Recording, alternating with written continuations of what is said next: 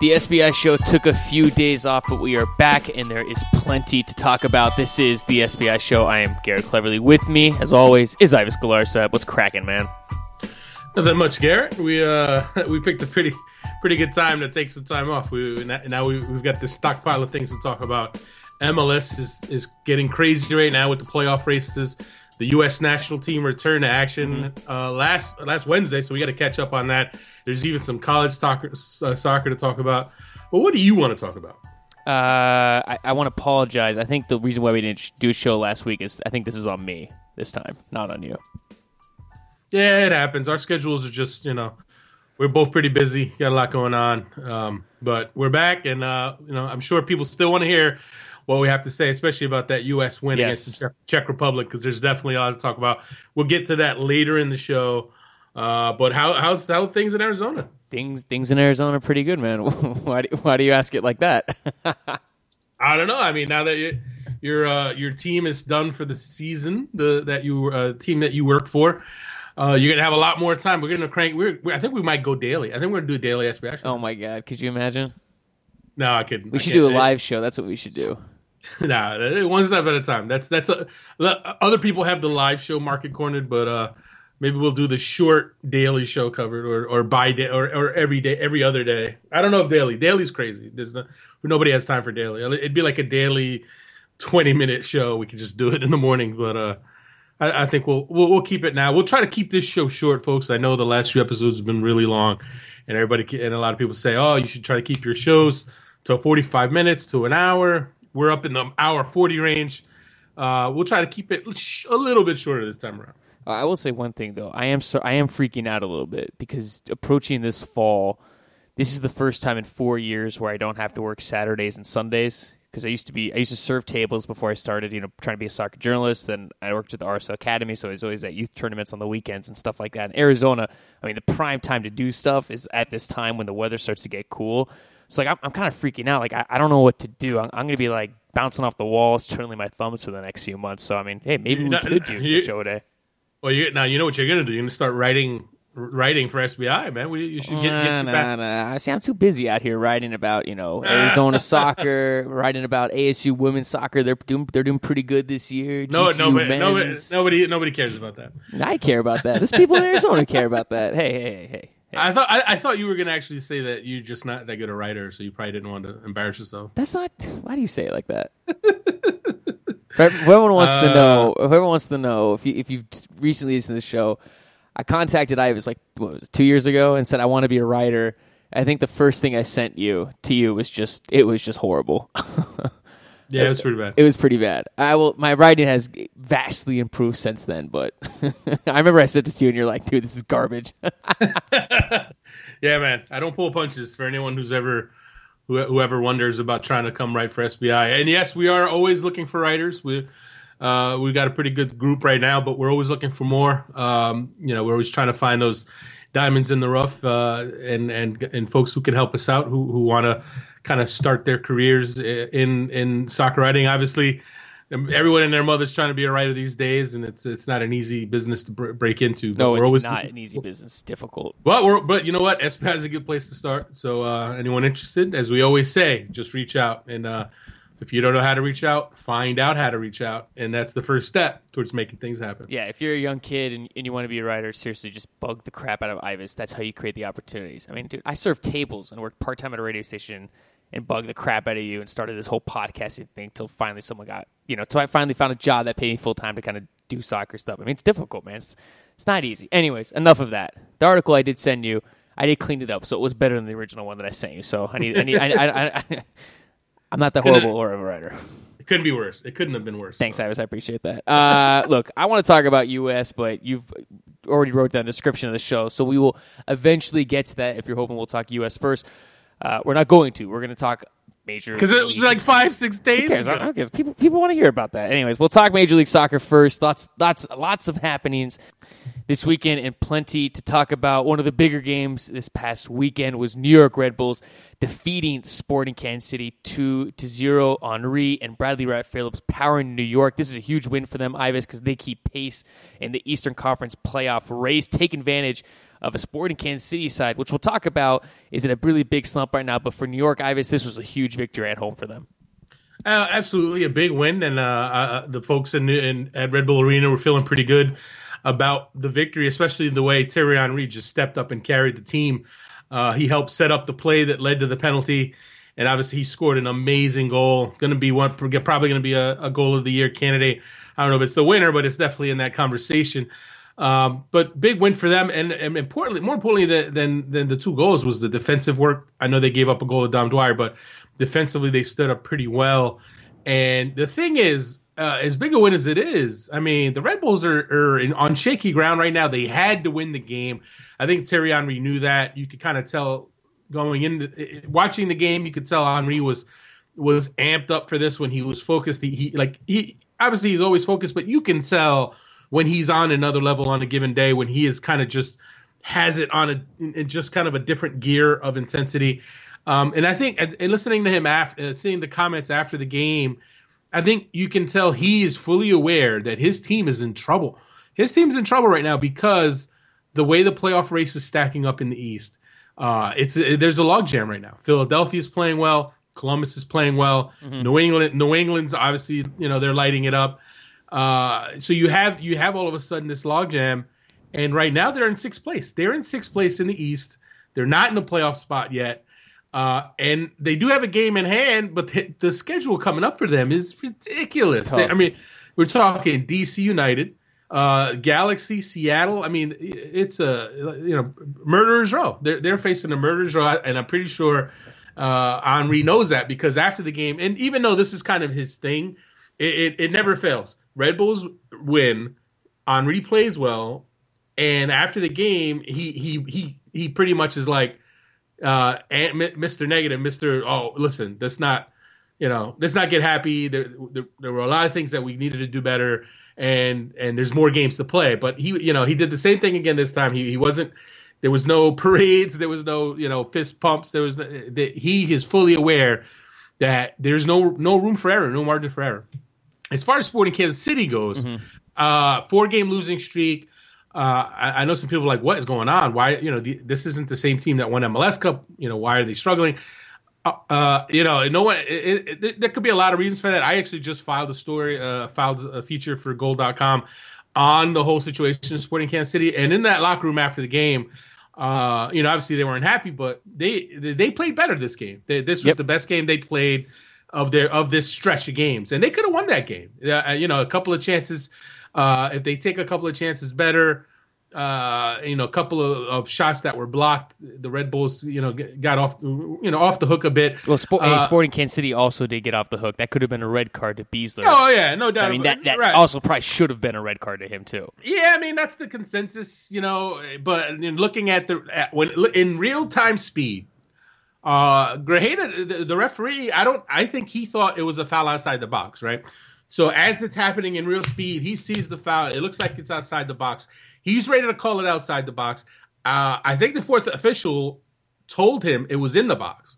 We didn't get that confirmed by the referee after the match, but it looked like he changed his call. So once he changed his call, I don't think he also factored in, well, if this was inside the box, I should give a red card, because if you watch the replay in regular speed, Aurelian Collin is trailing right behind the play.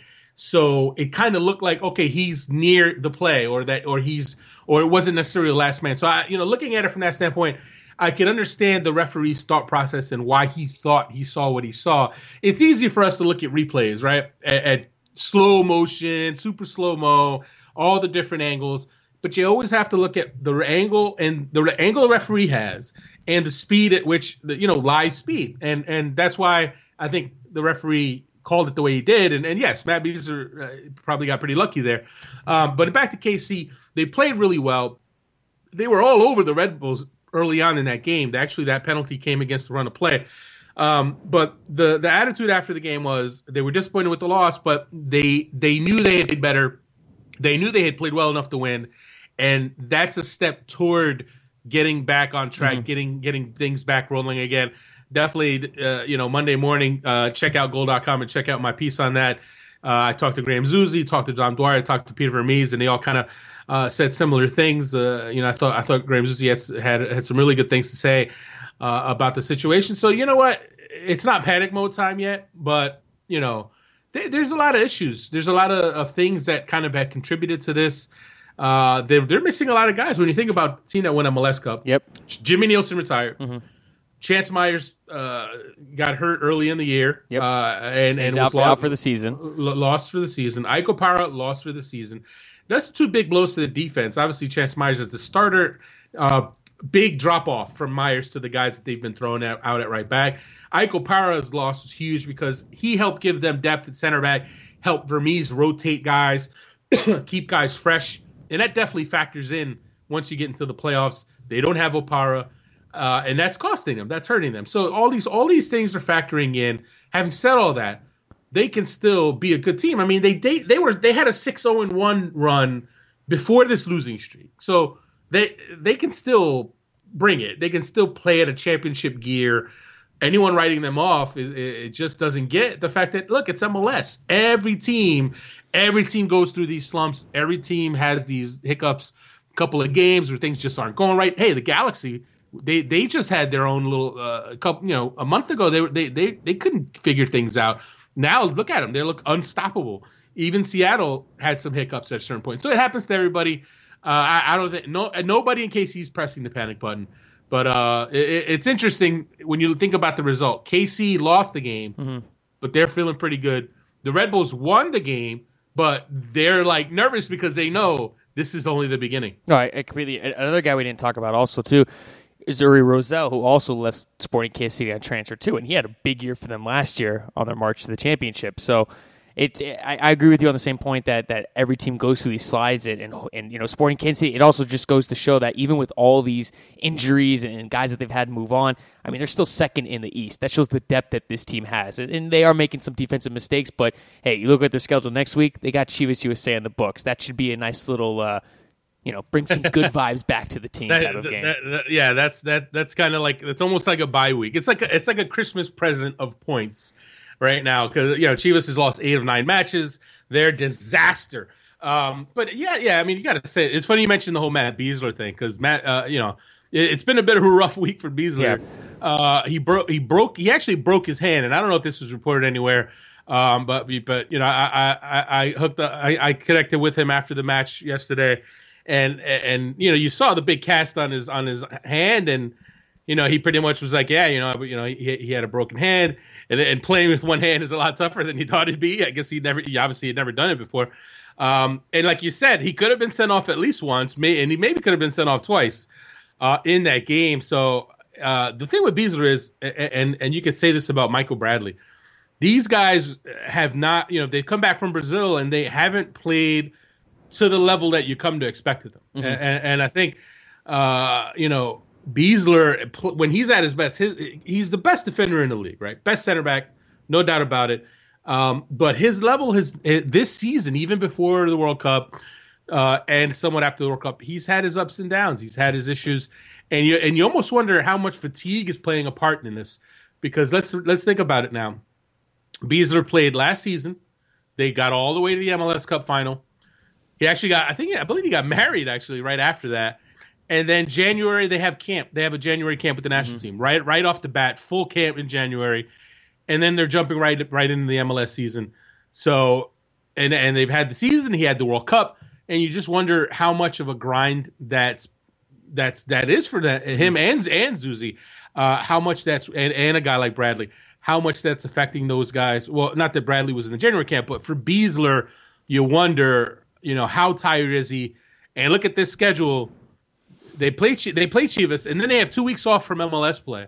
They're going to have a couple of home games in the CONCACAF Champions League. If I'm Peter Vermees, I'm seriously thinking about sitting Matt Beasler, resting him against Chivas, because let's face it, you don't need Matt Beasler to beat Chivas USA, right? I mean, maybe you do. I'm going to jinx them now. Now Chivas is going to, Kubo Torres is going to score a hat trick. No, look. They have to go all the way to LA. They're playing on the road. Leave Beasler home. Let him heal the broken hand. Give him some time off. Give him some. This is a perfect window here to give him. You could give him 2-3 weeks off, and I think he needs it, man. I think he looks like a tired player. He looks like a player who could use a break.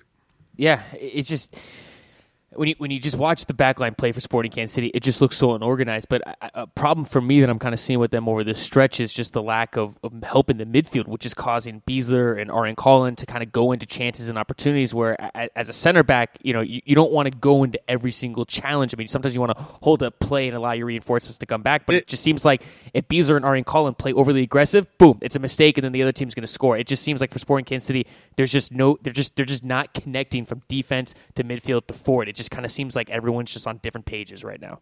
Yeah, I gotta say, Lawrence Olum is not. Dude, he's not picked up. He's playing terribly. I mean, if you want to kind of get a list together of guys who are just not playing well in the league right now, you can talk about Pa Moduka in Portland. Yes, and you can talk about Lawrence Olum in Kansas City. These guys need to either step up or step aside. And what I find interesting is Casey went and picked up Jorge Claros, the Honduran midfielder. Honduran national team midfielder. I think the guy's quality. I think he's for MLS perfect defensive midfielder. I meant to ask Peter Vermees this. What's the deal with him still not breaking in the starting lineup? Is he struggling with KC's high press system? I don't know what the deal is, but I honestly thought Claros would step in and start. I thought he was the perfect replacement for Yuri Rosell. He's still having issues, I guess, adapting. But if he does get things figured out, I mean, I like him as a player. Whether it's him or obviously Paulo Nagarumura is another player that's come back now. They need to figure something out because Lawrence Olum's not getting the job done. Yeah. So I think Vermees is going to have to consider a change there. Yeah, and that's what's killing him. I mean, you're watching Collin and Beasler have to step up, and then when they make the if they don't make the correct stop, you're seeing what you saw this past game. I mean, teams are just torching them up the middle right now. Time to move on, Ivis. Time to talk Real Salt Lake, FC Dallas. The Clarendon Cobalt defeated the Toros 2-1. Robbie Finley, we had a sighting from him in this match. He scored the opening. He scored his first goal of the season for Real Salt Lake. He's been out for an injury for most of the season. And then Alvaro Saborio comes on. He scores, I think, 6 seconds into the match. First touch for him. So, I mean, huge result for Real Salt Lake in this one. Because let's face it, LA and Seattle are running away with the Western Conference. RSL now gets a nice little cushion over FC Dallas. So they're in the third spot in the Western Conference. So a big result for Real Salt Lake this past weekend. No doubt about it. And, as far as FC Dallas goes, we were talking about their impressive run and their impressive form in August. And could they keep it going? Should we start taking them seriously now as a title contender? And this is the kind of match you got to win, right? I mean, you got to. They played well in this match, though. They did. They played very well. I'm not writing them off. By no means am I writing them off because I still think Oscar Bray has done an amazing job there, considering the injuries and everything they've had to deal with. I think he's up. He's on the short list for Coach of the Year, no doubt about it. But this is a game. If you're Dallas, you don't have to win it, but you got to get a point. You got to get a point to really keep the pressure on RSL. And you know why? Because RSL, they're getting Saborio back. They've got Sebastian Jaime, the forward that they added, who looks dangerous on the outside. He looks good, man. Dude, he looks awesome. So you had that. Javier Morales obviously was missing time. He was sidelined. If you're FC Dallas, you had your chance to really jump on them and try to push ahead of them before they got the reinforcements back. And I really think they missed the boat. Obviously, they lost to Chicago. They were missing guys for that game. So, that made it tough, obviously, when you don't have Michelle, you don't have Blas Perez, you're on the road. Chicago is, proving to be a tough team to deal with at times. So, between that game and now this game, instead of getting at least 4 points out of those games, they got 0. And now I tell you what, it's going to be tough for them. It is going to be tough for them to catch RSL for third because I think RSL is only going to get better now that they have these reinforcements. Now that they have Saborio back, they're going to be a tough team to deal with. So I think RSL is going to hold on to that third spot. And now you're looking at. Well, you also look at schedules. I mean, you compare FC Dallas to Real Salt Lake. Real Salt Lake has a much easier schedule on paper than FC Dallas does. I mean, FC Dallas they have some tough games coming up here too. Right. I mean, their next game is they should win it. They play Vancouver, who can't score. But then you got LA, you got Seattle, you got LA again. Right. Portland final game of the season. Portland could be fighting for a playoff opportunity. The final game of the season. They've got Vancouver twice. They've got Colorado, who is dead in the water. So that's 3 games right there. You like to think you can win. And the rest, you know what? They're tough, but they're also tough for the other team because FC Dallas is a good team. They're in that mix. They're among the better teams. So they're not one of these teams that you say, oh, they got to go play Team X. You know, they're in trouble. The other teams have to deal with Fabian Castillo and Tesho Akindele and all of that. So FC Dallas, I still think, hey, they can still make some things happen. They have some winnable games in their schedule, but I think they missed an opportunity to get into that 3rd spot, which is huge because you don't want to be in 4th place. You don't want to have to play in the playoff game, play that extra game, and then play on short rest in the first game of the semifinal series.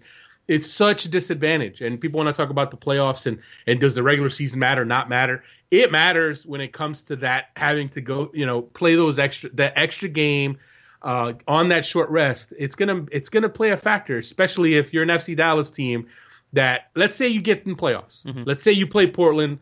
Let's say you beat Portland.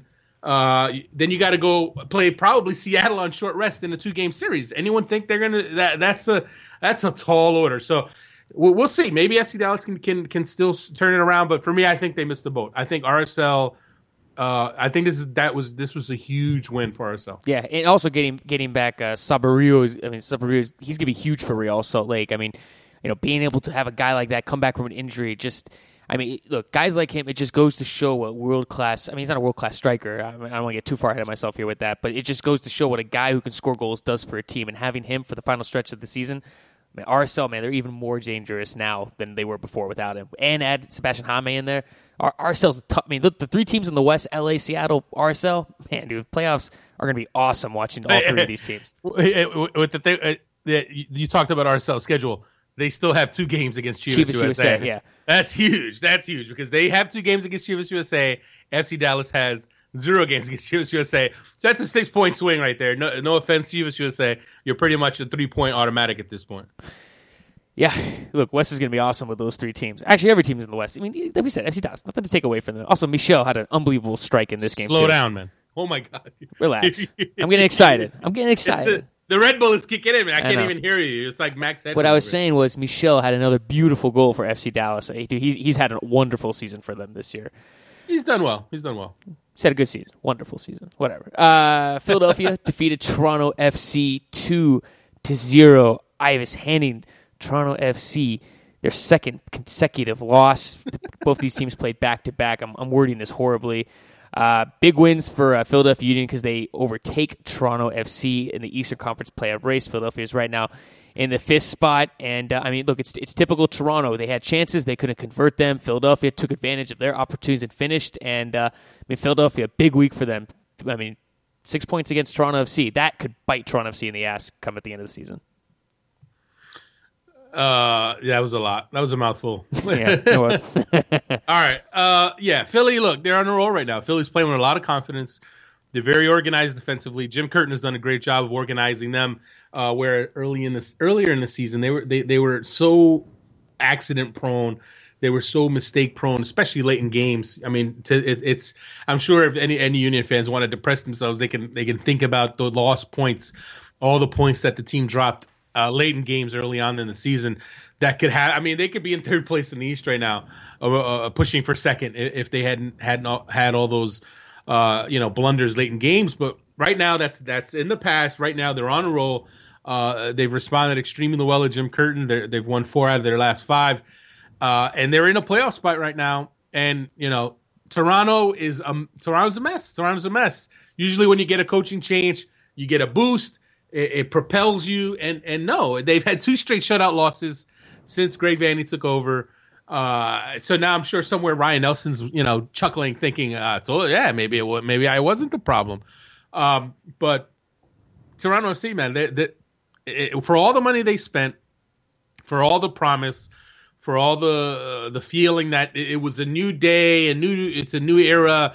Toronto FC, forget making the playoffs for the first time ever. We're gonna push for an MLS title. There were some fans in Toronto. There were some fans up there who got a little full of themselves, got a little overexcited, and it's crazy to think that not only are they not among the title contenders, they might not even make the playoffs. Right now, they don't look like they're going to make the playoffs. And we're talking about, when you think about the money that they have spent on Michael Bradley, Jermaine Defoe, Gilberto, Julio Cesar for the half a season, all of that. And right now, it's not looking good for them to make the playoffs. It's a disaster. It's an absolute disaster. And yes, it should not be over. It should not. You can't overlook the fact. Yes, they've had injuries. They're missing guys. Stephen Caldwell's a big absence for them. Jonathan Osorio is a big absence for them. But there's no excuse for how bad they've been. How their attack hasn't been able to produce. And this is across the board. No one is above criticism. Even Michael Bradley. Michael Bradley has not played well since the World Cup. Even though I thought in this game he tried to step it up. He tried to push the team on. You saw him making these half-field runs, looking for people to combine with. The one that was there was the one moment that was just like you kind of like. And I tweeted this, and everyone like a bunch of people jumped on me like, "Oh no, why, you don't have to feel sorry for him." But there was a point where he dribbles up the field, he dribbles through I don't know how many players, and he tries to combine with Kyle Becker. He lays off a perfect pass to Kyle Becker. He makes his run to kind of try to work a give and go, and Becker's first touch is a disaster.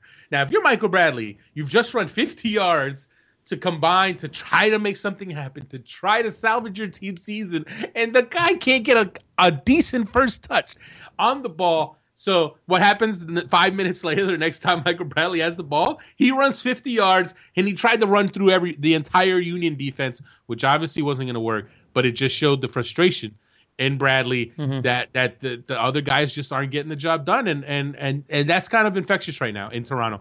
That team is a disaster. It's just bad vibes all around. I mean, the last month and a half is just watching them. Their quality in the final third has been atrocious. I mean, you saw it last week against New England Revolution when they lost. I mean, no one was on the same page. No one could connect a pass. It's just Toronto FC, man. It's amazing just how it's just amazing just the tailspin that they're on right now. Things are not going their way. I mean, they hit the Waterworks twice in this game. Bradley hit it in the 89th minute, and then there was what was the other one? Jackson had a header off the crossbar where he should have scored. I mean, he's got a clear header. He's got to score there. And then Bradley hits a rocket, a follow-up shot, and hits off the woodwork. That's when you just got to know, man. It's not your day. That's their season in a nutshell. The past month and a half, no one's been able to finish for them. I mean, Gilberto's, I think he's missed at least 5 opportunities for them. Yeah, they're a mess. And I honestly, at this point right now, even when they get their guys back that they're missing, I just don't see it. I do not see them turning it around. It's even though look, it's MLS and teams go through slumps now, but I don't even know if you can call. They've 0-4-1 in their last 5, 2-6-3 in their last 11, 2 wins in 11 matches. It's going to be hard. I'm telling you, it's going to be difficult. Even though you look at the next couple games, they got Chicago, which isn't it's a winnable game. Chivas USA, okay, they'll get 3 points there. If you don't get 3 points against Chivas, just give up. Just if you're Toronto FC, your season's on the line and you're playing Chivas USA, if you're not getting all 3 points, you just might as well pack up shop. But then they get Portland, LA, Houston, Red Bulls, Montreal, New England. A pretty rough stretch for them, and they pretty much have to. I don't want to say they have to run the table, but they've got to win about 5 of those matches, which is not going to be easy. No, it's not. But then you still have your other teams around them. New York that's still fighting for a chance. Houston's not too far off the mark either. It's not going to be easy. I also want to point out. I'm sorry. Go ahead. They're not going to make it. I'm just going to go on record right now. They're not going to make it. Also, yeah, I agree. Also, Andrew Winger that trade is. I know Jack McInerney's also worked out for Montreal, but. That trade has worked out for both teams. Andrew Winger's been pretty good for Philadelphia, Ivis. Well, he's started to heat up now. He's started to warm up. He's gained some confidence. Starting with that the win against San Jose. I got a chance to catch up with him after that game, and the relief in his eyes. I mean, it had actually been a pretty frustrating time for him in Philly since he had gotten there. But then.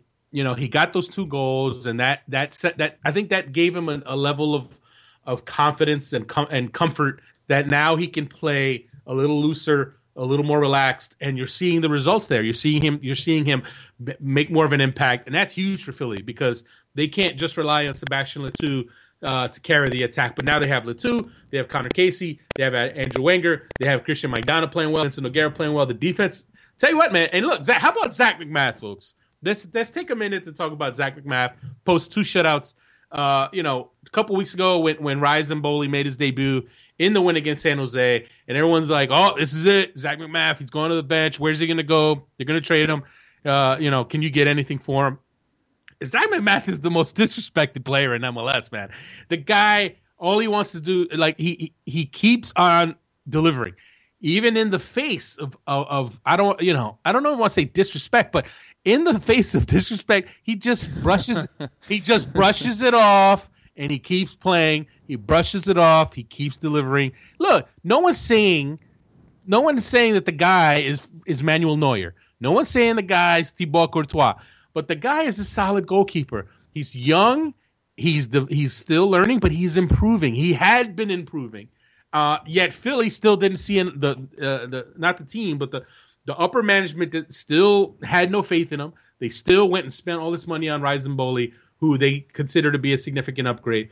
But I tell you what, man, the guys in that locker room are behind Zach McMath. The guys in that locker room believe in Zach McMath.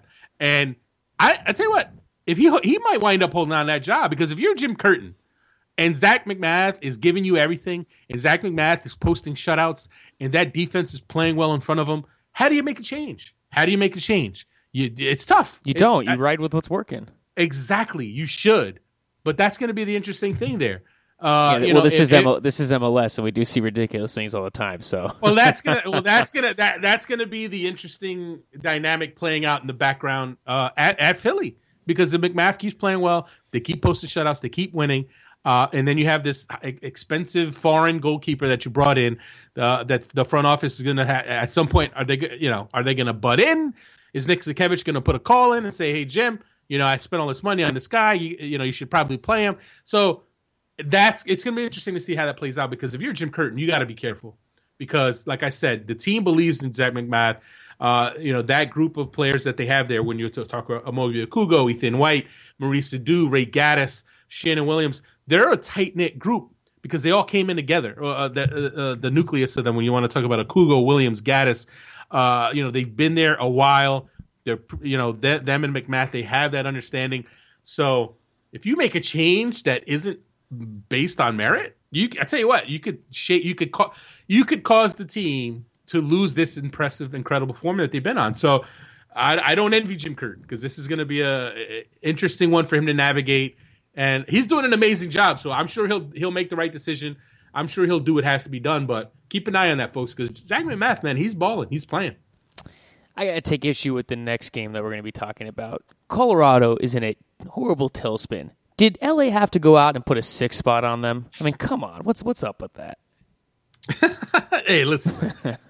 they goal difference is I know, I get goal it. Difference, goals. But you know what? I will say this. It's not like they tried to run it up. No, I know they didn't. But it's just like poor Colorado is like this horrible, just everything. Nothing's working out for them. They get a red card 2 seconds into the match, and then Galaxy just beat them down just with no mercy.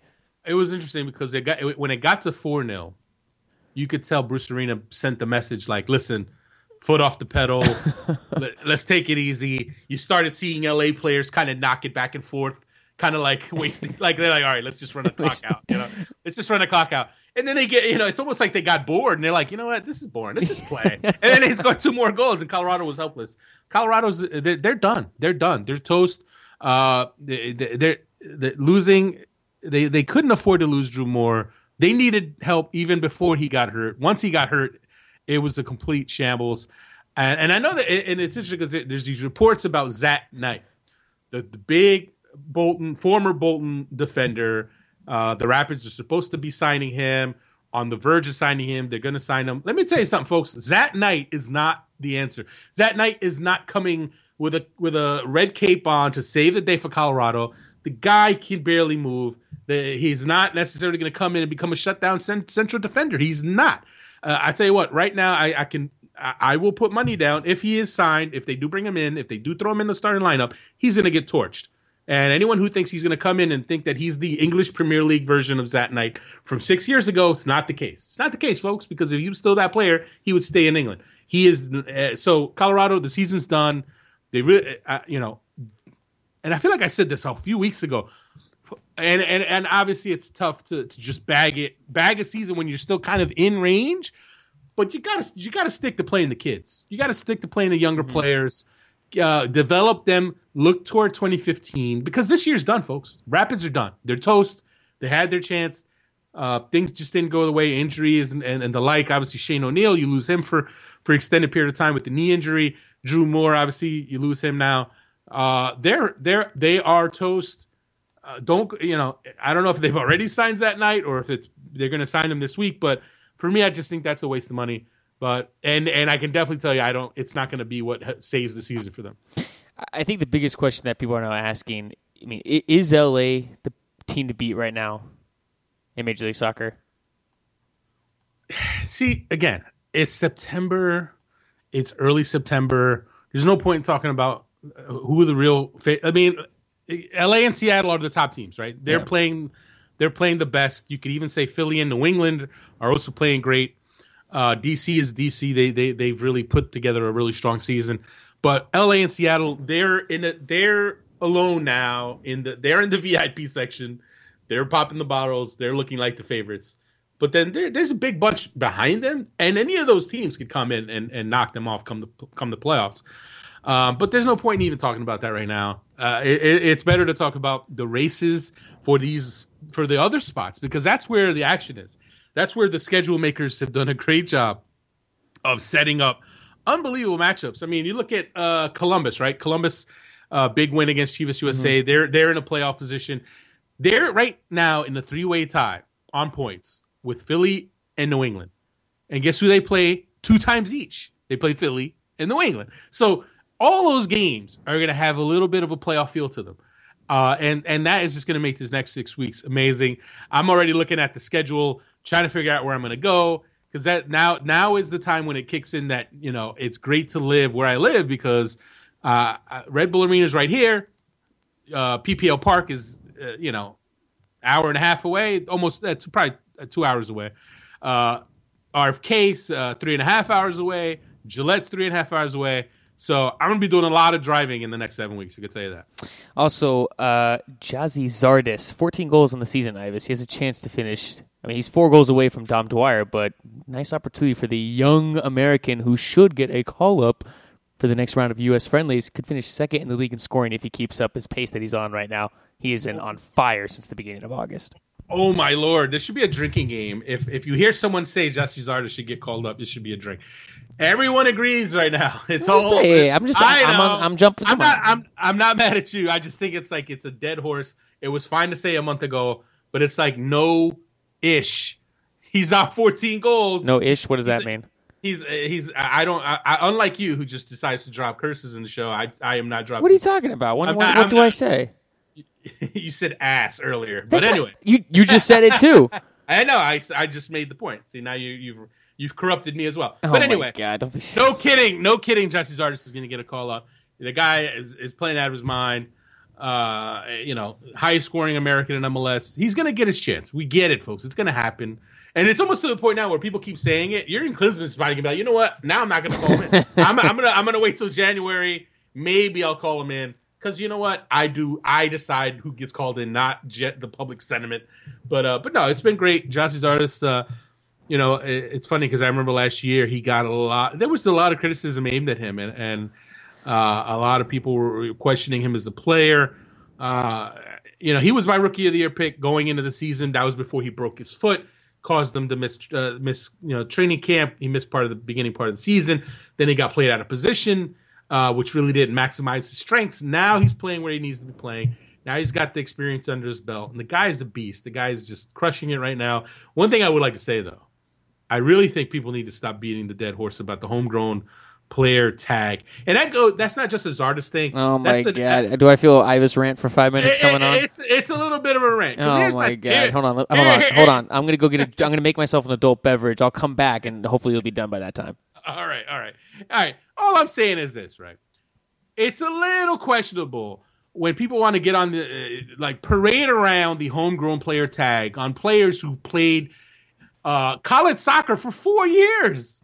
Yes, I agree. Thank you for finally saying this. I can't stand those people. He played college soccer for 4 years, folks.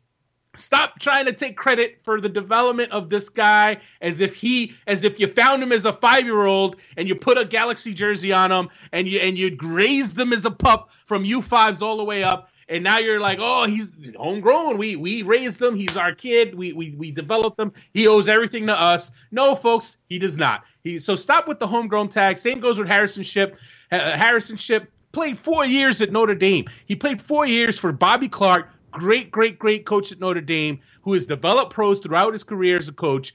I'd like to think he had at least some, if not most, of the credit, deserve most of the credit for developing Harrison Shipp. Same goes for DeAndre Yedlin. Yes, DeAndre Yedlin. Dude, thank you. All we keep hearing, DeAndre Yedlin, homegrown player, Seattle homegrown player, Seattle Sounders, homegrown academy. Guess what, folks? If not for Caleb Porter at Akron University, DeAndre Yedlin would not be who he is right now, because Caleb Porter is the one who decided to play him as a right back, an attacking right back, and made him the revelation that he is. Put him in 2 years playing at Akron, playing with some really quality starting lineups, a bunch of guys who are also now in MLS. And he is the one who helped polish that player into becoming the player that he is now. So I get it, MLS. It's all marketing. You want to pump up your guys. You want to homegrown this, homegrown that, homegrown. You know what? Like, give it a break, because you know what? The reality is not only we're not even going to talk about the fact that there's homegrown players who didn't even play that much in those academies. They're like the flimsiest homegrown player labels. Maybe a year in, a limited number of training sessions with these teams, but they have these labels. You want a legitimate homegrown player? Bill Hamid. A DC Academy. He didn't go to college anywhere. He developed by DC start to finish. Pump him up, folks. MLS. You want to pump somebody up? Pump him up. But we want to pump up all these other guys and kind of take credit. MLS wants to take credit for developing guys that, you know what, other people had just as much of a hand, if not more, of a hand in developing. So that's the end of my rant. It's been bubbling for a couple of weeks now. Every time I hear, Justice Artist, he's shattered the homegrown player record for goals. It's like, okay, folks, give it a break. Well, I get what you're saying. I guess to me, I'm okay with Major League Soccer because they are stretching it. In a few years, they're not going to have to stretch it. Mine is just the fans who go out and say, well, I'm going to go on around Seattle. When the Seattle fans are like, our academy produced DeAndre Yedlin. Dude, he played for Crossfire Premier for 2 seasons in their academy system for U.S. Soccer. I mean, I can't stand it when people are starting to lay claim to these guys who played 1 year for that academy. I agree with you 100%. I'm going to give you a great set, and I'm not going to name who the player is because I don't want to get anyone in trouble. I don't want to say anything. But there was a player. I'm not going to say if it was this year, it was 2 years ago, but there was a player who, pretty highly regarded player, who a team had homegrown player who had they wanted to claim him as homegrown player, right? Quality player, very talented prospect, and there was some question about whether or not they had a real claim on him because of how much did he have the right amount of time into the academy, and there were questions about this. To the point where I wrote that, you know what, this team might not have this claim on this player. And someone from the team actually called me, and they didn't even know if the league would give them the homegrown player rights to this player. They believe they should still get him, but there was this question about maybe it wouldn't even happen.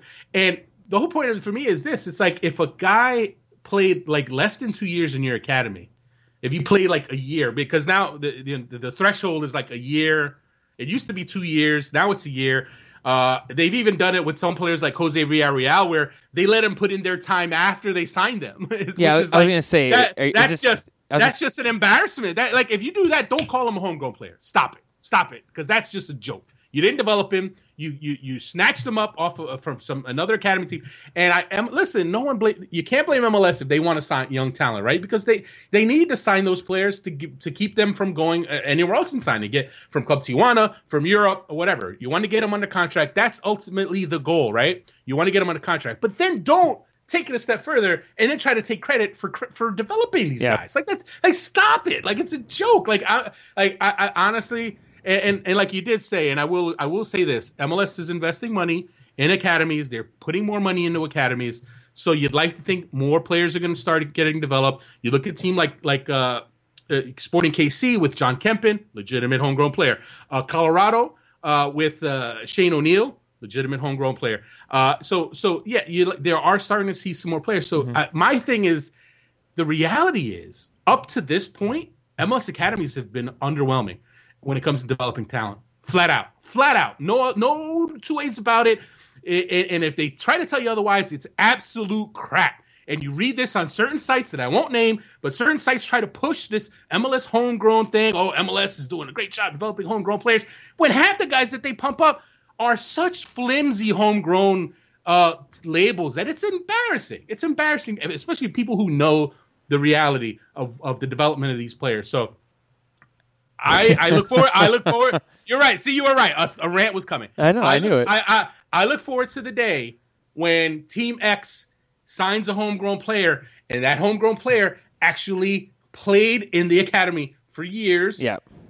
Didn't spend 5 years at another academy, and then they grabbed them, got them for a year, and then voila, they're an academy player for your team. I look forward to the day when teams are signing players.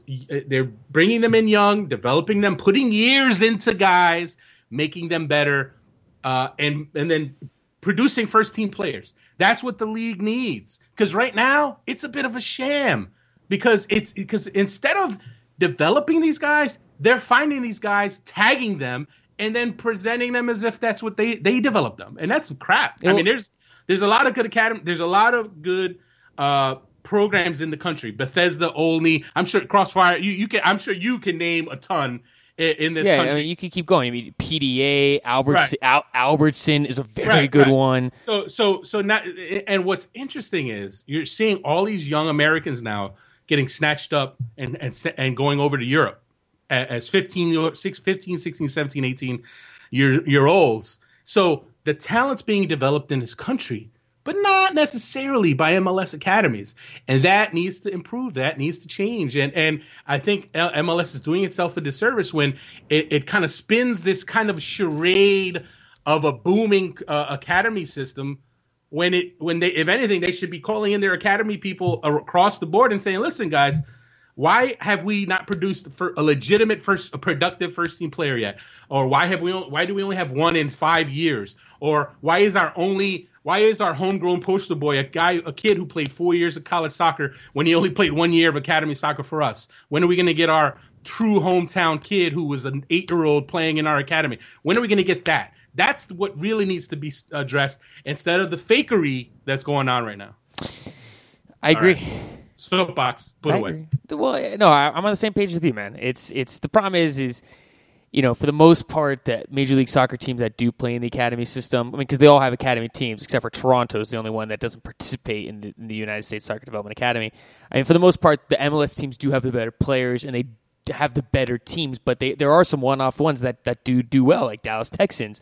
Like you said, Bethesda, Shattuck St. Mary's, and then when PDA, that's out there on, in your side of the country. Right. And the other thing that actually really concerns me, and I'll say this, in the U16 championship this year, LA Galaxy defeated Real Salt Lake. In the U17, U18, there were no MLS teams in that championship game. I forget who. I think PDA won the championship game. That is a cause for concern for me, that you did not have a Major League Soccer team in that championship game. Right. Well, I mean, that's bad look. Right. And here's the thing. This isn't to say that there haven't been any players. I mean, as a perfect example, Emerson Hyndman. Emerson Hyndman was an FC Dallas academy product. Like, he was brought, from a young age. Obviously, his grandfather was the head coach of FC Dallas and all that. But he put in several years in the FC Dallas academy. They helped develop him. He obviously went to Fulham, signed to Fulham. Now he's a first teamer at Fulham. So it's not as if no academies are producing players. Some academies are. Some academies have produced players.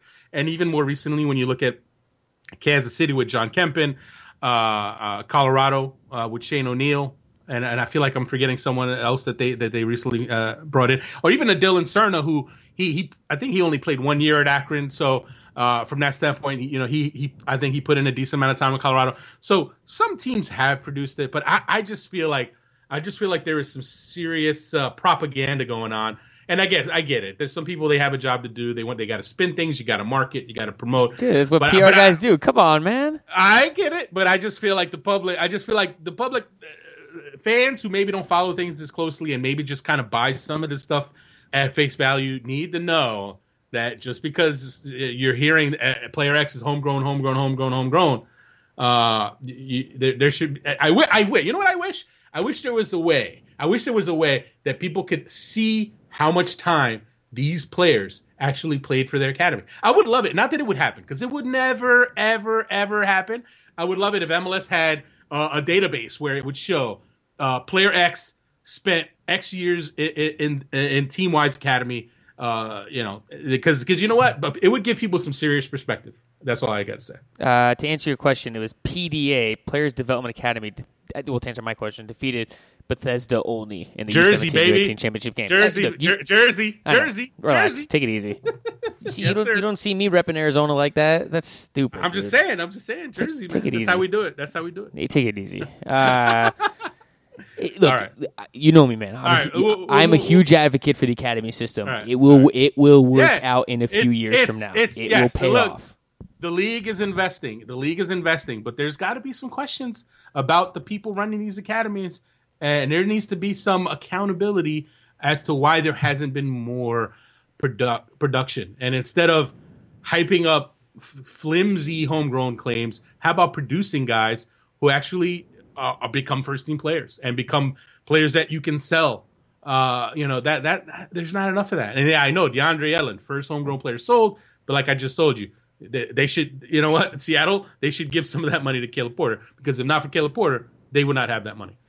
Going back to Major League Soccer, because that's the topic that we were on, not talking academies, and let Ives do whatever the hell he wants. I mean, hey, MLS, it's MLS related. Yeah, all right. New England defeated Chicago 2-1 in the Jermaine Jones derby, I don't know, whatever you want to say. I did find it a little funny that Jermaine Jones, the blind draw derby. Yeah, the blind draw derby. Yeah, the one thing that the big takeaway from this match obviously was that the game-winning goal that Charlie Davies did score, and Jermaine Jones is the one that set that up, and already right there it shows what he brings to this team: toughness. I think he took on. He was able to dribble through two Chicago defenders, and then kind of like be strong on the ball, shake them off, dribble through them, and then provide that game-winning assist. I mean, right away, Jermaine Jones showing what the acquisition is going to be for New England. And, they look so much more dangerous with him out there. I believe the word you're looking for is beasted. Jermaine Jones beasted, Jermaine Jones beasted the Chicago Fire on the winning goal. And, hey, it's great to see Charlie Davies score. He's on a nice little roll. It's good to see him back in. I mean, he's such a great guy. Obviously everything that he went through, you love to see him kind of bouncing back, and New England's on a roll, no doubt about it. Chicago's funny, man. They've been doing it with Mirrors 1 week. How many wins do they have now? Do they have 5 wins yet? 5 wins. 5 wins, right. But I think this is it for them. I think we can officially say, look, they're done. We can stop with the charade. They're not going to – there's too many other teams ahead of them. They're not going to be a factor in the playoffs. As far as New England, man, New England is on a roll right now, and he was the perfect piece. We said it. I wish we could chronicle the stuff we talk about on the show, because we've been saying this for about 2 months now. We said this so far back that, look, if there's a team that could use Jermaine Jones, it's New England. He'd be perfect for them, and now you see why. Now it's not just toughness; it's skill. I mean, yes, he's tough. He's tough, strong. He just has that alpha male kind of mentality to him, but he's also a skilled player. He can deliver the perfect pass. Obviously the Sporting Kansas City game we didn't get a chance to talk about because we didn't have a show last week, but he hits the perfect cross-field switch to Theo Bunbury. Bunbury ends up producing the game winner. So he has just been perfect for them on the field and off the field, because, again, he's a good locker room guy. You definitely got that sense with the national team that he's a guy who, while he does have the credentials, he's a Champions League player and all that, he makes the millions, but he's a great locker room guy. And New England, I think they already had a good locker room, but he makes that locker room even better, because now they have kind of a clear-cut leader. Because, I think every team, you need kind of that alpha in the locker room. And if anything, I think Jose Gonçalves thought he could be that guy, but then obviously with the contract issues, he wasn't totally happy. And I think that led to some friction there. But now that Jermaine Jones steps in there and it's clear he is the man, I think that actually is going to help Jose Gonzalez, because now he knows, look, Jermaine Jones is the man. This is a clear sign that this team wants to make some things happen. I want to win. At the end of the day, I'm a competitor. I want to be on a winning team. Mm-hmm. So if anything, I think the Jermaine Jones signing is going to help get Jose Gonzalez in line and get him kind of refocused and motivated and playing like the defender of the year that he was a year ago. So that even more benefits to the Jermaine Jones signing. So now, people are like, oh, they overspent. I mean, yeah, sure, they overspent. But he's worth it. If you're New England, you have the money, you have these aspirations, you have this talented team. Why not spend the money? They spent it, and now they're going to reap the rewards for spending that money. Yes, Houston defeated Montreal. Are you? I think you fell asleep, man. No, I didn't fall asleep. Houston defeated Montreal 3-2. Big result for Houston. They keep pacing the Eastern Conference. It might be a little bit too much too late for them to kind of maybe get back in the playoff picture. They're 5 points behind Philadelphia Union, but still a big win for them. Montreal has looked good over the last couple of weeks. So, look, for Houston, maybe they'll find a way to backdoor, themselves into the playoffs, but it might be a little too tough for them, Ivis. It's looking tough. But I got to say, look, they showed a lot of heart because their season was on the line. They lose that game, they're done. They're done. But, they get the win. Giles Barnes came up big, obviously. Ricardo Clark with the winner to keep them alive. But it's got to be a bit of a concern that you give up 2 goals to Montreal. You're at home. You got to be a little tougher defensively. So that, you know what, they're still in the conversation, and it's Houston and it's Dom Kinnear. You can never write them off. But 5 points out, I mean, they do have a game in hand. So let's just say hypothetically they win. 2 points out. So they still have a chance, but I don't know. I think when you look at the teams, when you look at the top 5 right now, for me, I honestly thought Columbus would fall off, or I think my projection was that they would fall off because of losing the Pipo Gonzalez, the center back for them. It's huge. That's huge. But Houston, I don't know. Like they're missing something. They're missing something. Mm-hmm. They don't have that marquee kind of attacking marquee forward, because obviously you have Brad Davis, you have Boniek Garcia, you got some nice pieces there in your midfield. Will Bruin, he can get hot, but he's not that killer. He's not that Obafemi Martins, Thierry Henry, that type of blue chip guy who you can guarantee will come through every single game. So I think they're a bit lacking. But Dom Kinnear, you can never write him off. The guy makes it happen at this time of the year, every year. So they have a chance. I'm not going to write him off. But this is huge, because if they lose this, they're done. Columbus Crew defeated Chivas USA 3-0. Justin Miram continues his hot streak, scored a brace in this one. First time in his career, I believe.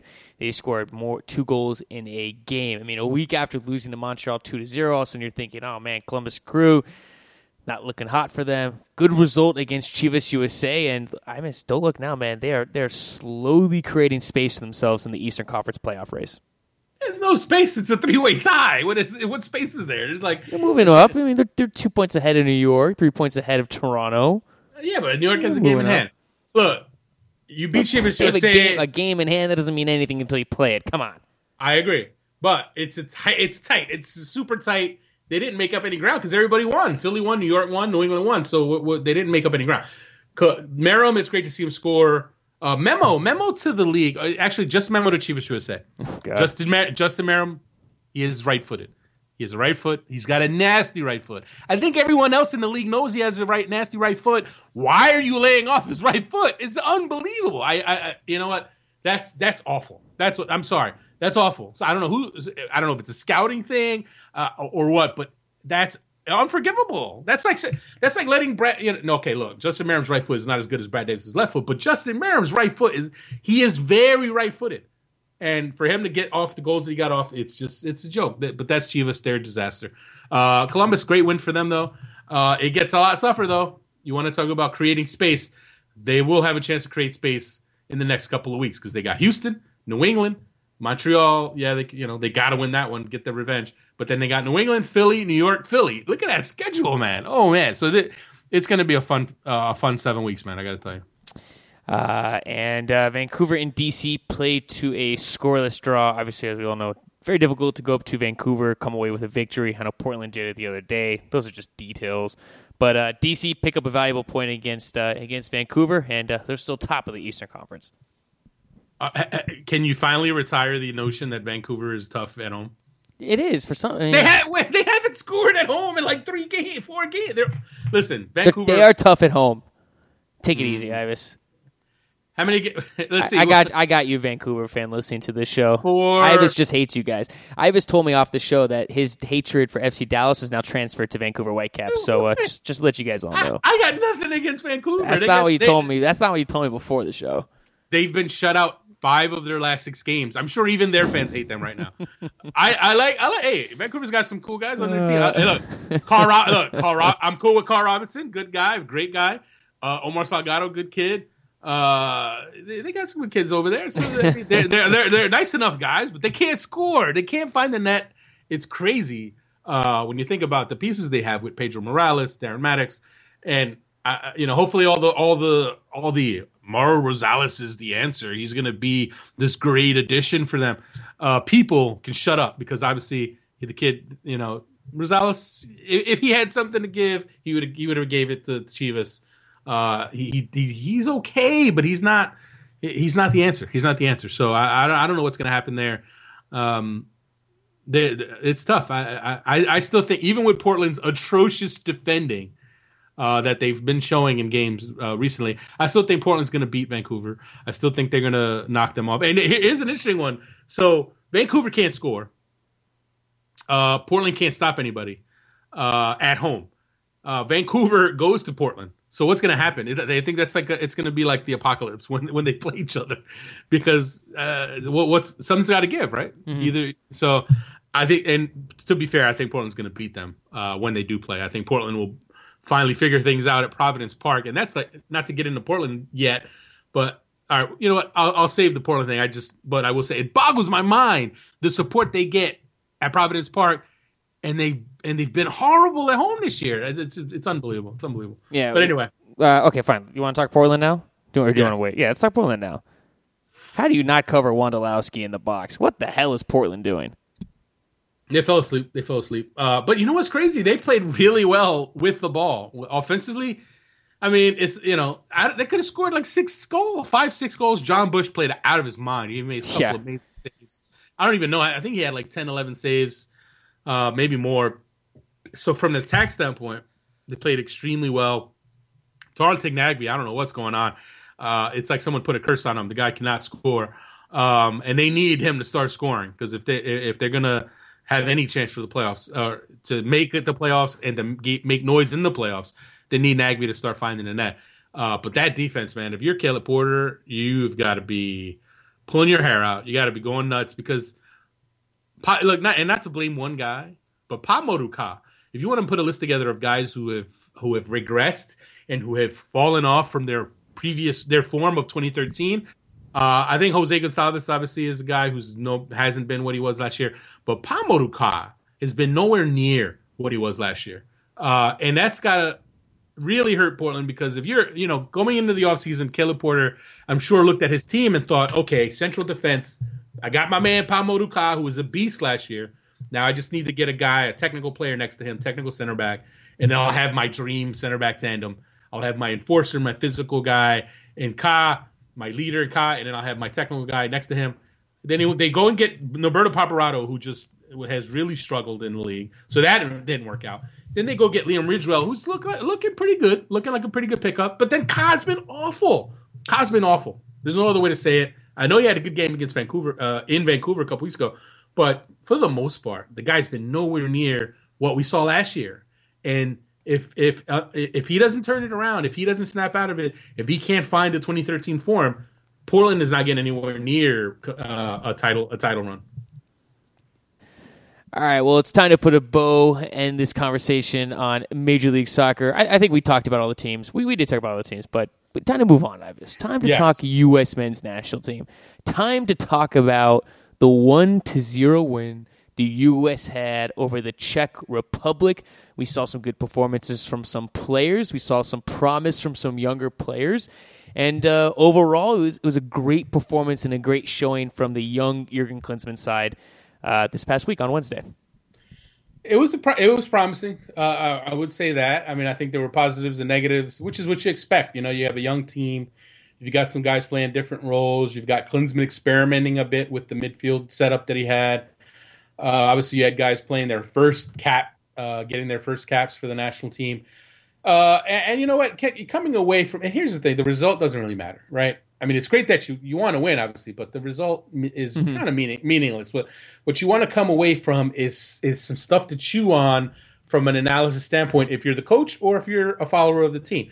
And I think Klinsmann came away with some stuff that he can definitely chew on when it comes to how some players stepped up, how some players struggled. I think for me, Mixed Discrew did well. And he's done well before, right? Yeah. This isn't some revelation.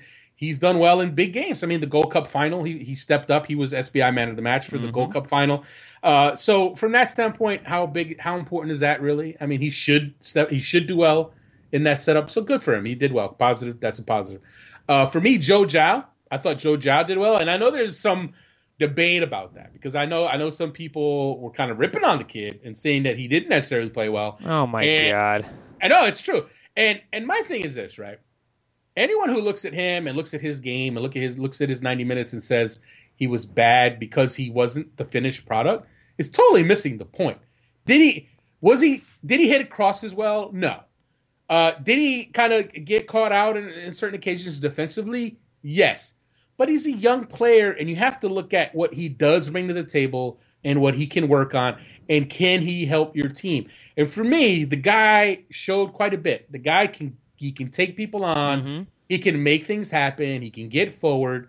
He can disrupt the defense. He can unsettle the defense. And I think that can only help. No one's saying the guy's going to step in and start for the national team when the Gold Cup kicks off next summer. No one's saying he's going to be the starter at Copa America in 2016. But for a first cap, to see a young player in his first cap be that confident, that aggressive, and that dangerous when he had the ball going at people, how do you not come away impressed by that? That, for me, I was impressed. I thought he showed some promise. He wasn't afraid to take people on. That's what I took away. In his first cap, I mean, he looked like he's been there, done it before. Right. I don't get why people are dogging on him. It's his first cap. He's 21 years old. Everyone chillax. Right. And look, at the end of the day, how many quality, pure wingers are there in the system? I mean, there's not Klinsmann isn't he doesn't have 3 or 4 Angel Di Marias in his speed dial. It's not happening. So you look for guys who can give you something different, guys who can make a difference, who can give you a different element. Because let's face it, when you want to talk about speedy attacking players, how many are there in the pool? Not many. There's a reason you took DeAndre Edlin and made him your speedy attacking player in Brazil. So I liked what I saw from Joe Zhao. I know some people didn't necessarily agree, but hey, opinions vary on everything. So everyone's entitled. My opinion, I thought he showed me quite a bit, and I'd like to see more of him, and I'm sure I'm not alone in that. Do you want to talk about bad performances now? Well, those weren't the only good ones. I thought John Brooks did well. Yeah. And Nick Rimando, let's face it, Nick Rimando was man of the match, played out of his mind. But again, listen, Rimando's a shot stopper extraordinaire. No one can deny that. But there's there's more of the position than that. And, I think most people agree that, look, even with that amazing performance, Brad Guzan is still your number one. And I think that's the case. But Rimando shows that the gap between him and Guzan, if something, knock on wood, heaven forbid, if anything happened to Guzan and you had to start Nick Rimando, it wouldn't be the end of the world. He could handle the job. As far as guys who struggled, I feel like this game was 100 years ago, so long ago. But I think the easy one, obviously, right off the bat, Breck Shea looked atrocious. Klinsmann needs to just stop calling him in for his own good, because I don't think it helps. I maybe I'm wrong, but I can't see how it helps you to get called in and then you play and then you look awful. It doesn't. How does that help you? How does that give you confidence? Let the guy get settled. He's in a nightmare situation with his club. They haven't loaned him. He's stuck there, not getting playing time, wasting away. He just looked awful. Who did you think looked good? You give me some guys. Who did you think looked bad? Well, I mean, the guys looked good. I agree with you on that. I thought. I mean, Joe Corona really struggled in this match for me. I mean, it just maybe because he was overshadowed. Mixed Discord looked so good, but I mean, Joe Corona just didn't really do much in the midfield at all in this game. Yeah, I think the system didn't do him any favors because I think Klinsmann was being a little ambitious in wanting all three of his. They played a 4-3-3, and I think he wanted all three midfielders to kind of be two-way guys. Discord obviously had a little more of it seemed like he had a little more responsibility staying deeper, but I don't think I don't think the system helped him any, and I think he struggled because of that. He was pretty invisible. I thought Tim Chandler played well, actually. Tim Chandler, as somebody, played well. Fabian Johnson played well. Mm-hmm. There were more guys who played well than didn't play well. So I'm trying to think who really hurt themselves. Okay, this guy didn't hurt himself, but one thing I kind of want to point out is some people are dogging on Josie Altidore once again. I mean, he didn't really have much opportunities and really didn't have much service, but the one thing that I did like about Josie Altidore, he was active, he was dropping down, he was holding the play, he was boxing out defenders, earning fouls, he did everything else that you want him to do. He didn't score. Yes, I understand that, but I did see some people kind of go out and say, oh, Altidore didn't have a good game, he didn't score, once again, waste, blah, blah, blah. Dude, if he doesn't get service, he's not going to score, but he did all the little things that you want to see him do. He's contributing. I can't even say that word right now, it's too late. But he's helping out. But he's helping out in other ways that you want him to help out. You don't want him just sitting up there and pitching a 10 and not doing anything. So I thought Altidore had he had a good match. It wasn't great. It wasn't amazing. But I don't know if I'd call it a good match. I wouldn't say bad. I just think it's maybe good's not the answer. He didn't get service. You can't. I don't think you can give him a good grade. But when you had the setup, they're playing in that 4-3-3, and I think the midfield three had their issues kind of figuring things out. So you didn't get any service really from them. And if anything, there seemed like there was a pretty good gap between the forward line and the midfield. You're not getting any service from them. And then the two guys that are playing on the flanks, you got Julian Green, you got Joe Zhao. Joe Zhao's, his crossing isn't up to par. He needs to work on his crossing. So you're not getting crosses from that side. And then Julian Green, he started off well, and then he kind of faded. Mm-hmm. So Altidore just didn't really have support. So it always comes down to the same thing. There are people there are some people who are going to have an issue with every game that Altidore plays, and he doesn't score a goal. But for me, I still think, you know what? You put him on the field with Dempsey, Michael Bradley, Landon Donovan. Just kidding. You put him on field with guys. You put him on field with guys who can connect, who can combine, who can hit a good ball to him. Like you remember the Nigeria game, he got some service and he scored the goals. He will score if the chances are there, but he just didn't get any. And let's face it, it's not like he's playing 90 minutes on a regular. So is he 100% sharp? No. But I agree with you. He showed some things, mm-hmm. And anyone who says he didn't do anything, he didn't show anything, I think that's a little that's a little unfair. I agree. Yeah, man. I mean, it is what it is, right? I mean, it'd be one thing if Zhao and Green's crosses they were pumping in crosses and Altidore was just whiffing, or if they were combining and his first touch was letting him down.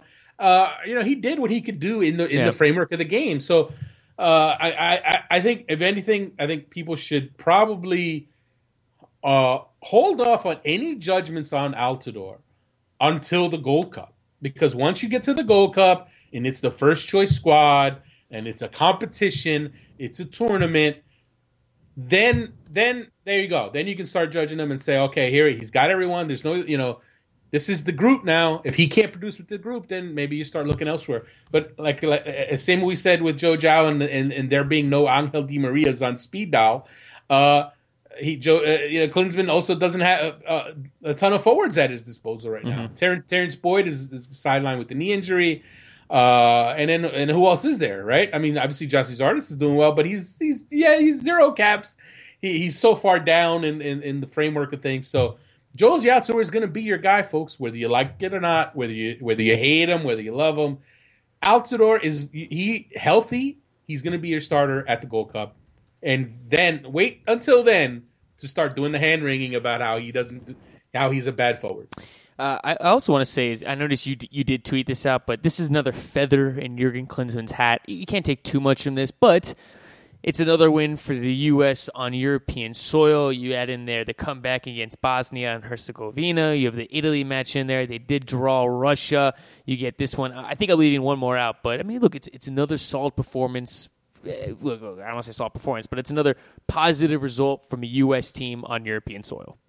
Yeah, I mean, I'd say it's a positive experience. When you want to talk about a young team playing an international on the road, getting that experience of winning a game is a positive. It's something that kind of you've been there. I've been there, done that thing. So when you get into other environments and situations when you're on the road, it helps you because you've been in an environment. But look, let's face it, playing the Czech Republic in a half-empty stadium isn't necessarily going to get you ready for Azteca in the Hex, but it's a process. It's a gradual process for these guys, for these young players, and obviously some of these guys, they've played some big games already, right? I mean, if you're great, if you're Joe Corona, or if y'all are Alejandro Bedoya, you're playing in League One, and he played in the World Cup already, so it is what it is. But for some of the younger guys, I think it helps. And yes, 4 wins on European soil under Klinsmann, it's pretty good, right? Was it Italy? What are the 4 now? And it's funny, I wrote this down. Italy, Czech Republic. I'm not even going to try to remember. But anyway, 4 Bosnia, wins. and there's one more. Slovenia. Yes. So that's 4. And look, it's not murderer's row. I mean, obviously the Italy game, they were outplayed, but they won. They held up well defensively. But I think those things help. I think they help the development of these guys because those experience. I think they help. Because you know next time you go, maybe you play a better opponent in Europe, and it's not as much of a overwhelming situation. So I think it's good. And moving over to the collegiate game, it was not a good weekend for the Pac-12. Pac-10. It's not Pac-12 because not all the programs have men's soccer, but not a good weekend for the Pac-12 men's soccer teams. Ivis, they had some upsets this past weekend. I know the shake up in the top 25. UCLA loses to American University on Friday. I think they might have been looking ahead a little bit to the game on Sunday against New Mexico. Credit to American by all accounts, they outplayed UCLA. It wasn't a fluke. They really outplayed them, and they won 2-1. UCLA did rebound and beat New Mexico on Sunday in another battle of ranked teams. And then Washington was upset by St. Mary's. That's a big upset. I think Washington had blown out some teams early on. They look like a force, and they're a top 10 team and top 5 team, and they get knocked off by tiny St. Mary's. One of the games of the week, Maryland and UMBC, was a bit of a snoozer. That was on Friday. I watched that one actually online. And that ended up 0-0. That one, I'm sure there were some pro scouts there to check out UMBC center back Umar Ballo, who's in the SBI top 40 MLS draft prospects. He was there as well. Obviously, you have Maryland and you have their standout goalkeeper, Zach Steffen. But that one ended up 0-0. So there were some upsets for sure. It'll be a shakeup to the next top 25. But, if you want to keep up on your college soccer results, definitely check out SBI. We'll have the weekend wrapped up for you on Monday. And before we close out the show, we have reached the SBI Q&A. Remember, everyone, you can always submit your questions on Twitter using hashtag AskTheSBIShow at any time. It could be at 5 in the morning. It could be 2 in the afternoon when you're supposed to be working and have nothing else better to do. You could submit questions relating to soccer, or they don't always have to be about soccer. You could ask about Ivis's personal life, and I'll probably answer those questions. So submit them at any time. First question comes from Beer J. What's up, dude? Beer J, he always asks questions all the time. He's a good guy. Do you have any scenario? He asks, do you have any scenario where an East team wins MLS Cup at this point? Is that a serious question? Come on. Of course there's scenarios. I mean, it's a one-game final. And let's not act like the teams out west cannot lose to the teams in the East. That's a little unrealistic. KC, when they're on their game, can still beat any of those teams in the West. As I said earlier in the show, we shouldn't take this 4-game losing streak as, oh, they're done, they're finished, they're not going to be a threat. DC United is a tough team. They could potentially win. Yes, the West is more likely to win because Seattle and LA are playing really, really well. So those teams you'd like to think are, the way they're playing right now, they look really good bets. but I wouldn't go chiseling the MLS Cup with a Western Conference logo just yet. Next question comes from Jonathan Milan. Who is the next American young player you see moving abroad from MLS? That's a good question, man. I don't know if I have a name. How about Bill Hamid? I'm gonna say Bill Hamid. Maybe and again, he's young. He's really young for a goalkeeper. So maybe teams aren't ready to kind of put the money down. And but I could see him going. He's someone that comes to mind. Mobi Akugo. He's in the final year of his contract with the Union. I know there's been some interest in Germany in him. He could move. He could absolutely move, and I think he would jump if the right offer comes from overseas. Next question comes from JT Dulaney. How is Georgetown 0-2 ahead of other teams with a win in your college rankings? Pretty simple, because they play tough teams. Just because Team X played Sisters of the Poor and Sisters of the Blind and is 2-0 does not mean they are better than a Georgetown team who got ties against strong opponents. Like, that's just, I know other people want to do it their way. Everyone's entitled to do, I don't know how many rankings are out there. But I would say, I really think the official NSCAA rankings are, for me, I'm sorry, they're a joke. They're a bit of a joke. Obviously, coaches aren't spending a lot of time scanning all the results and reading up on all the games, but they, of the past weekends and past weeks, but they have to rank. They have to put these votes in. They look at records. They go strictly by record. But for me, I'm sorry, if Team A is a powerhouse, they played another powerhouse, they lose, does not all of a sudden mean they're not a powerhouse. It just doesn't work that way. Like, I've always done my rankings that way, where I don't penalize good teams for playing tough schedules, because we want teams to play tough schedules. And let's face it, there's some teams out there that haven't played tough schedule. And it's early still. It's early. It'll all balance out, right? Because, I'll give you an example. Marquette. Now, I knocked Marquette out of my top 25 after they lost both their games in opening week. But I can tell you what. I don't think, for me, there are 20 teams better than Marquette. They're not. They just aren't. But they lost. Why you got to be hating on Marquette, dude? What's your problem? I'm giving them love. I just said. Oh, good. I'm making sure. Even though they're 0-2, I don't think there are 20 teams better than them. But you know what? They're 0-2, so I didn't put them in the top 25. But for the other teams, like, there were teams that had one loss, or Georgetown that's 0-2. I'm sorry, folks. You can go have your 3-0 team that opened against crap opponents. I'll take Georgetown. We'll set the matchup. Georgetown will blow the doors off of 95% of the teams in the country. So that's why I kept them in the rankings. JT also does not go to Georgetown, so not a homer, or maybe he's just a Georgetown fan and he just goes to a different school. So no, he's upset that Georgetown is ranked. I know, but I'm just saying. Oh, wait. I'm reading. Dude, it's too late for me. I've you definitely read that wrong. Yeah, I read that wrong. All right. I'm sure he probably goes to Syracuse. No. He actually goes to Loyola, Maryland. I've never even heard of that school before. Well, that's one of the, they're a small school, and they're probably, his team's probably 2-0, and he probably wishes they were in the rankings. But listen, if you want your school to be ranked, beat a ranked team, beat some ranked teams, develop that kind of status, and then you can be ranked. Let's check here. I'm checking their schedule. They're the Greyhounds. Their website's too confusing. All right, I'm over it. Exactly, right there. That's why they're not. That's why your school's not ranked, because their website's not up to snuff. Yeah, I'm checking. Here it is. Here it is. They're 1-2. Yeah, so he must be asking for some other reason. Yeah, he really hates Georgetown. Yeah, maybe. Next question comes from Big Time Brownie Nihal. What up, man? He asks, is Miss Discord good enough to make a move to a top European league, and if so, will he? It's hard to say. When you say top league, I think for me, I'd like to see him in the Netherlands. I think that'd be a nice fit for him. The Dutch league. The Dutch league's not a top 4 league. I don't know if I've seen enough for Discord to tell me that, he's good enough for the top 4 league. I have not seen that. He's had some good games for the national team. He's also had some bad games for the national team. So he's a little inconsistent on that front.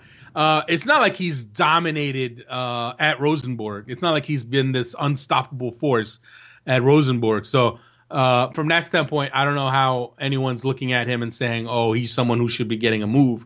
to a top 4 team. Personally, I'd love to see him in a league like the Dutch league, or even France. I mean, and France is a tough league as well. So I don't know what his options are, but top 4. I don't think he's shown enough to say he's in that conversation for a top 4 league.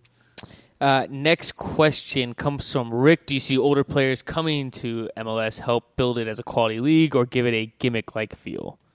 I don't like. What does that even mean? Like gimmick? Like what's the last? Like they're coming over for paychecks. I think that's what he's asking. Okay, but here's the question: who is the last older player who came over for a big payday and just didn't give you anything? And I'll give you the answer: Rafa Marquez. Yeah, he was a bad signing, but at the time of the signing, he was coming from Barcelona. He was still with the Mexican national team. Now you're going to have some signings that just don't pan out. Right, so I don't like. It'd be one thing if MLS was if they were signing a 40-year-old player, that'd be one thing. Like Cuauhtemoc Blanco in Liga MX, even though he could still play. But I get in the past, if you want to go back, right? If you want to go back to like circa 2000 in MLS, when Lothar Matthäus came into the league, Luis Hernandez came into the league, and those guys just didn't bring anything, and they took their big paychecks, and they didn't give you much. In the past, I get that that's happened, but look at when you want to talk about big signings in recent years. David Beckham, he was great for the league. Robbie Keane, he's been amazing for the league. Thierry Henry, he's been amazing for the league. So I mean, I don't know if this is even a question anymore, because I feel like teams are a little smarter about what the players that they go after. I mean, who do you mean? Do you mean Frank Lampard? Like, why does anyone think that's bad for the league to bring Frank Lampard over? I mean, he's going to be good. He's a quality player. Yeah. He's someone, and if you bring quality players over that can help not only elevate the visibility of the league, but also it helps younger players to be around those type of players if they're good locker room guys. Now, look, Frank Lampard has a reputation of being a good locker room guy. So if NYCFC has some young Americans on that squad, how are they not going to learn from a Frank Lampard or even a David Villa? Training with Villa and Lampard, that's great, So I mean, through the years, have there been players who came over older in their career? Yeah, but I think we're seeing less of that. I don't think we're seeing the 34, 5, 6-year-olds anymore, because we've seen. You know why? Because take a guy like Mikal Silvestre, right? Mikal Silvestre came over, got hurt right away, didn't really play, but again, he wasn't a big money signing. He was an older player. So if anything, I think the league has gotten smart about, not wasting millions on guys who just aren't going to get the job done. Next question comes from Corey Hurst. Any chance you could go over the MLS CBA, some issues, representatives, potential outcomes? Hey, why don't I just break down War and Peace for you? How about that? Or maybe the Bible. Do you want me to break down the Bible for you? I'm kidding. Look, the CBA. Why you gotta be mean to Corey, dude? He's asking a question, man. I know, and I'm busting his chops. So welcome to the club, Corey. It's such a convoluted and complex subject. It's not something you're gonna get into in a Q&A. We're gonna get into the CBA down the road when it's actually a pretty good time. There's still so much other stuff to talk about right now. The CBA will have its day, trust me, because I really think it's gonna be. You'd like to think the players are gonna step up and fight for the things that they want. Because for me, the players laid down last CBA. The players did not get much at all in the form of concessions last time around. I still don't think we're going to get free agency. I think the cap's going to be bigger. Obviously, I think it's going to have to go up. But there's a lot of stuff. There's a lot of stuff to get into with the CBA. We will absolutely touch on that when the time comes, which will be in the offseason. Next question comes from Nicholas Murray. He asks, "Who is your pick to win the USL Pro Championship?" Murray. Oh, my God. I can't believe I just did that. I just did it twice now. Oh, my God. Yes. What is it with you and that name? I don't know, man. I don't even. That's the second time I've done that now. All right. I did it with who writes your brain fart? Caitlin Murray. Caitlin Murray, that's right. I am horrible at that last name. I don't know why. God, I suck. All right. What was the question now? Because he wants to know, and Nicholas is the fine PR guy for USL Pro, so he wants to know who is your pick to win the USL Pro Championship. Well, I guess Orlando's the pick, right? Everyone. Yeah. They were unstoppable up until they clinched the top spot, and the question is, can they turn it back on? That's not always easy. Yes, they'll be fine. Orlando should win it. What about Sacramento, man? What about I don't know, man. It's just Sacramento's a good team, but Orlando's just on another level. I mean, and just from watching the teams this season, I will say, man, it was kind of fun working for USL Pro and kind of just seeing some of these younger guys step up. One team that I really liked was LA Galaxy too. Bradford Jamieson, man, I like him a lot. I think he's going to be a superstar in the future. All right, let's just talk about the winner of the title. I say it's Orlando, man. Orlando was going to take it. They should, but I don't know. I feel like through the years, when a team is going to move on to a higher level, they kind of choke it at the end. I feel like Montreal. I feel like that happened with one of the was it Portland, Seattle, Montreal. I feel like I've seen it happen. But I'm gonna go. Yeah, you know what? I'll go Sacramento in a shocking upset. I'm gonna go with Orlando. Final question comes from Jarrett Savelli. Why has Nagby been unable to put the ball in the back of the net this season? Someone put a curse on him, I gotta say, because it's like there's been so many situations. I mean, he's still a great player, no doubt about it, right? He's a handful, one of the most dangerous players in the league, but for some reason the guy's just not finishing. He's just not finishing, and we saw it again today. So I don't know what the problem is, but if he doesn't start finding the net, Portland's. They have other players. They have obviously Valeri's good. Fernando Adi is dangerous. Khalif Al-Hassan came off the bench today and gave you something. But they need Nagby to be a scoring threat, because without that, they're just not going to go very far in the playoffs. And with that concludes the SBI Q&A and concludes the show. Before I let you go, Iris, anything else we need to talk about?